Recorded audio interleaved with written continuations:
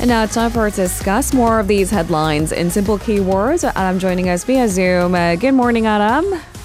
Good morning, Lena. Happy Monday. Happy Monday. The sun is like brimming on your face. It's spring. So certainly spring. Yeah. The days are getting longer. The sun is rising earlier. That's right. That's right. So maybe this change is just in time for some of that spring festivities. Let's start out with our first keyword of the day.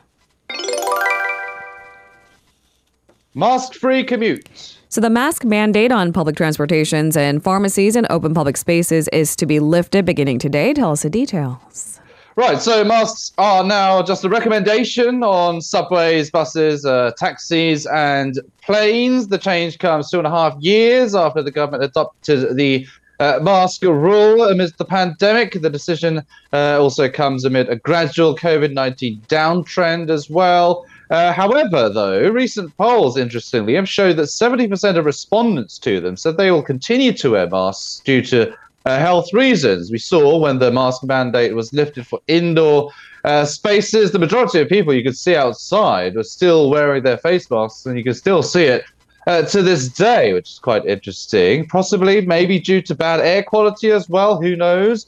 And just people are just still a bit weary about the virus as well. The mask mandate will remain in place, though, for medical facilities as well as general pharmacies, as well as nursing homes and other high-risk places.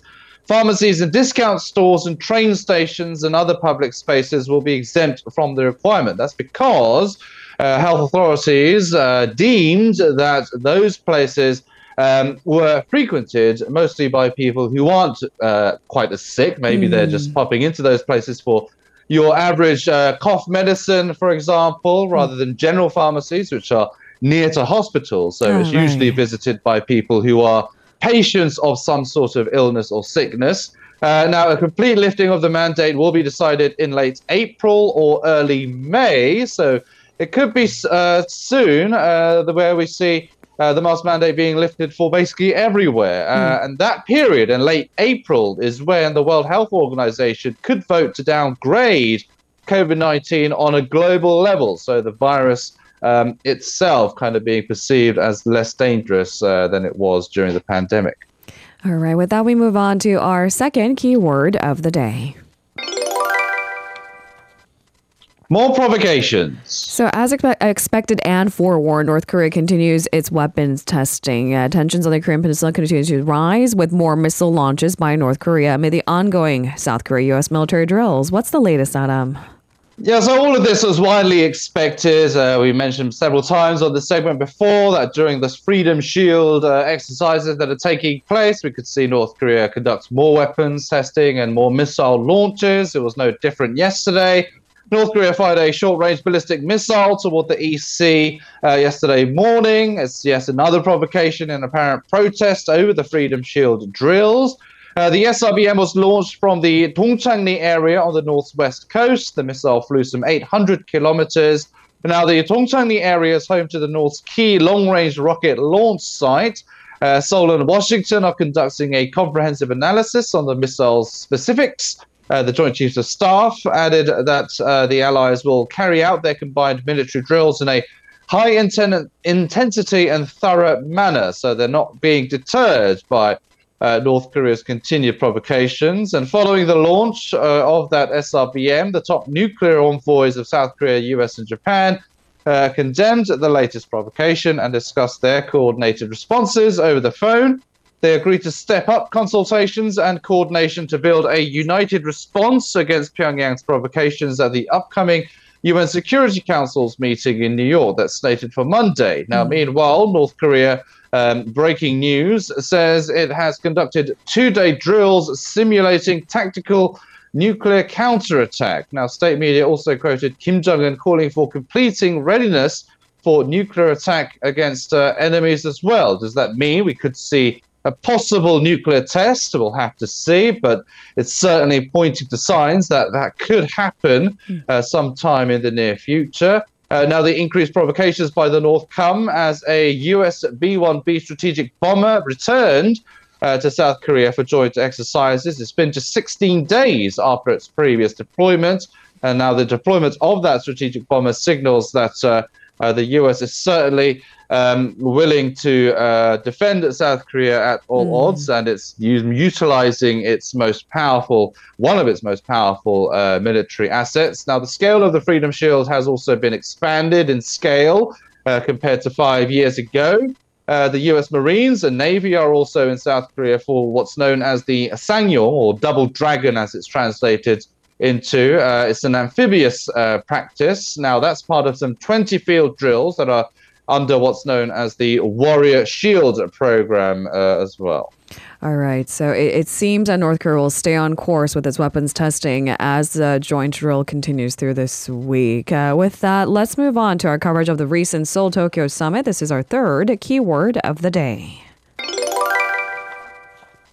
Summit success. So presidential office has touted President Yoon Suk-yeol's visit to Japan as a success, calling it a turning point for the improvement of bilateral relations. It's a stark contrast to how the opposition party and some demonstrators have voiced. Right, so it was quite a controversial trip to start off with, especially after the whole government plan for the compensation of forced labor victims. There's been a lot of controversy surrounding that. And also the agreements that were made during the summit as well led to even further controversy, especially among the opposition bloc and the victims as well. But the top office said the summit paved the way toward normalizing and advancing future-oriented bilateral ties across all areas. It hailed the various agreements that were made, including the resumption of shuttle diplomacy between the leaders of the two countries. It noted that the resumption will enable candid discussions on pending issues and continue active dialogue. It said the two sides will also make joint efforts for the future through the newly established Future Partnership Fund. They'll also work to revive previous cooperation channels and expand cooperation to include economic security and supply chains and core technologies. The top office said the two sides will be able to promote common interests on key issues through the creation of an economic security dialogue platform as well. Now, this includes many deals that were made, including the suspension or withdrawal of the Korean complaint at the World Trade Organization over the export curbs by Japan on key materials, as well as a possible return of Korea and Japan in their respective so-called white list of trading partners. Now, Japanese reports also suggest Tokyo is finalizing preparations to invite President Yoon to the G7 summit in Hiroshima in May. Japan's Yomiuri Shimbun reported that the summit would include a meeting for invited countries in addition to the member countries. Now, Japan, as the host country, can invite other countries to the gathering if they so wish. And it could be an opportunity for Yoon to reunite with both the US President Joe Biden and Kishida. Now, that's if Yoon's trip is realized, though. This could lead to another possible trilateral summit on the sidelines of the G7. So we'll have to see. With that, we move on to our fourth keyword of the day. More travel. Eased restrictions, paired with warmer conditions, people are traveling more. The number of international flight passengers is rapidly rising to pre-pandemic levels, and more people flying to nearby destinations, including Japan and places in Taiwan. Tell us the details. Right, so if we look at the figures, the numbers of passengers traveling from Incheon and Gimpo airports to Japan from January 1st to March 16th reached 1.35 million. That's according to the two airports operators. That exceeds the total of last year, which stood at 1.29 million. So it just goes to show that how much people wanted to travel as soon as the airways opened up. Now, the jump comes after Tokyo allowed visa-free travel for inbound passengers in October.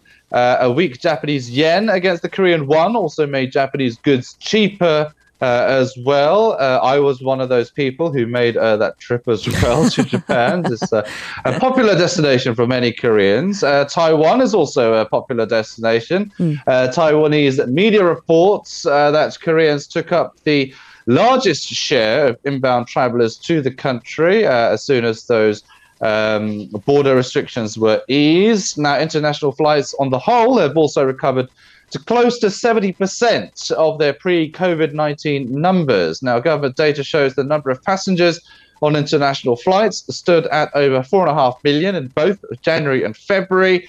The number of international air passengers is expected to continue surging in the future as the recovery of Chinese routes will pull up the figure as well. And airlines are busily expanding their routes to meet the demand that is ever increasing at the moment. It's also flower season as we speak. Will that increase inbound and outbound travelers locally? We'll have to wait and see. Let's move on to our final keyword of the day. Black Monday avoided. So it seems to be a hastily arranged deal, but it's meant to shore up the global banking sector. UBS agreed to buy Credit Suisse, the rival essentially in a government-backed deal. What's the latest? Yeah, so the emergency rescue deal is aimed at stemming financial market panic that was unleashed by the failure of two American banks earlier this month, namely the Silicon Valley Bank, which made the most of the headlines. Now, Sunday evening's announcement came after a weekend of emergency talks in Switzerland between the two banks and the country's financial regulators. The Swiss National Bank said the deal was the best way to restore the confidence of financial markets and to manage risks to the economy. UBS is paying $3.25 billion for Credit Suisse. That's about 60% less than the bank was worth when markets closed on Friday. Now, Credit Suisse shareholders were deprived of a vote on the deal and will receive one share in UBS for every 22.48 shares they own. Now, despite the low valuation, the deal has achieved what regulators set out to do, which was securing a result before the financial markets opened on Monday. In this way, they have basically averted a potential Black Monday, so a stock market shock as soon as they opened for the week. Now, panicked investors pulled billions of dollars out of the long-troubled Credit Suisse in recent days. This led to worries the bank could become insolvent if emergency measures were not taken. It's yet another stunning event in more than a week of turmoil and alarm in the banking sector. It was especially concerning because Credit Suisse is what's known as a global systematically important bank. That essentially means if Credit Suisse fails, it could have enormous ripple effects throughout the global economy. So not just those two American banks, but this Credit Suisse failure could have had a lot of negative repercussions. But it's a temporary fix to the issue. But of course, we'll have to see if it does serve a long-term solution as well. Because I just want to clarify for our listeners, Credit Suisse was affected by the panic, absolutely, but its troubles, it seems to be largely of its own making. They had scandals, financial missteps that cost them billions. But at least for now, it seems the Swiss government leaders and regulators believe the deal was the most effective way of reassuring investors worldwide. Yes. Thank you very much, Adam, for today's coverage. Happy Monday. I'll see you tomorrow. Happy Monday. See you tomorrow. If you're listening to our program using the podcast service, just a reminder that we do go live Monday through Friday, 7 a.m. Korea Standard Time. So tune in and help us make the show more informative by giving us your input.